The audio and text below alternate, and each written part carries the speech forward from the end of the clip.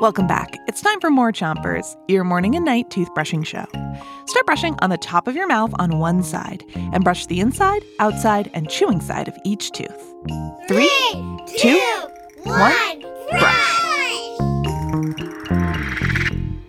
It's Poetry Week, and tonight we've got more poems written by you Chompions. Let's start with Emily's poem about a bug. It's called Moth Poem. They like light. They come out at night, but they do not bite. Hazel's poem is also about nature. It's called Grandma's Back Patio. Out there is a garden bed and a place where there was a pool. There are hiding places that are shady, and I think they are cool. Switch your brushing to the other side of the top of your mouth, but don't brush too hard. Here's a poem from Taylor. I woke up that day. It was time to play. It was time to play, oh bother. That afternoon, I popped a balloon. I popped the balloon on my mother. I went to bed and bumped my head and stared at my brother. Switch your brushing to the bottom of your mouth and keep on brushing. We were very flattered that some of you Chompions wrote poems about us, like Evie's poem.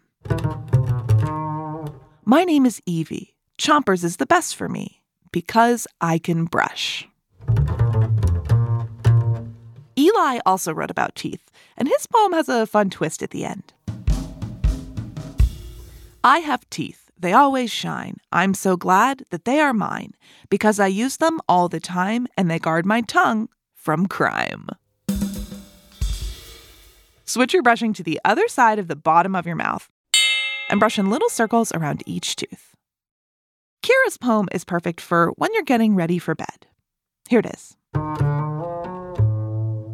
When the sun sets, I lay down my head on my bed. I close my eyes and dream that I am on a balance beam with my gymnastics team. And finally, Parker and Emma's haiku reminds us why brushing with Chompers is so important. Here it is.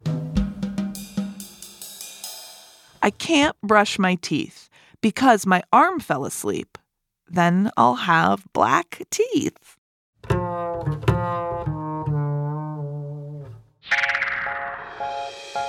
Good thing you brushed.